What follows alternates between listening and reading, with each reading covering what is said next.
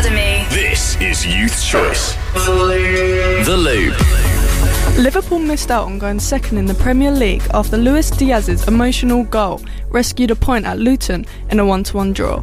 The forward's father remains with kidnappers in his home country of Colombia, and in his goal celebration he revealed a t-shirt that read "Freedom for Papa."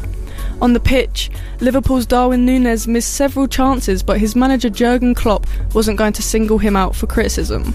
Although you kind of feel like we've been through the mill a little bit over the last couple of months, we're a kind of team that doesn't hold too much baggage. We feel like we're a new team. We feel like we're only really at the beginning of our journey. And I guess we're not really carrying too much of a burden. 8th tier Ramsgate has been rewarded with a trip to AFC Wimbledon in the second round of the FA Cup. Aldershot's impressive upset over Swindon has seen them drawn against Stockport next. I think it's like everything. You always try to improve 1% where you can, and I think it's for them to decide whether this would actually add this percent.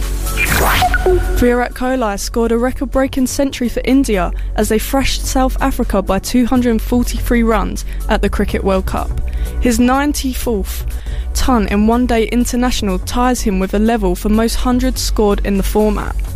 It will dip at some point, that we don't kill him when that happens, and we get behind him and stick with him, because it happens to all players, and he's in a purple patch. So he's certainly one of the best players in the world at the minute. I'm Sophie Ratcliffe, and that was your Loop Sports Roundup.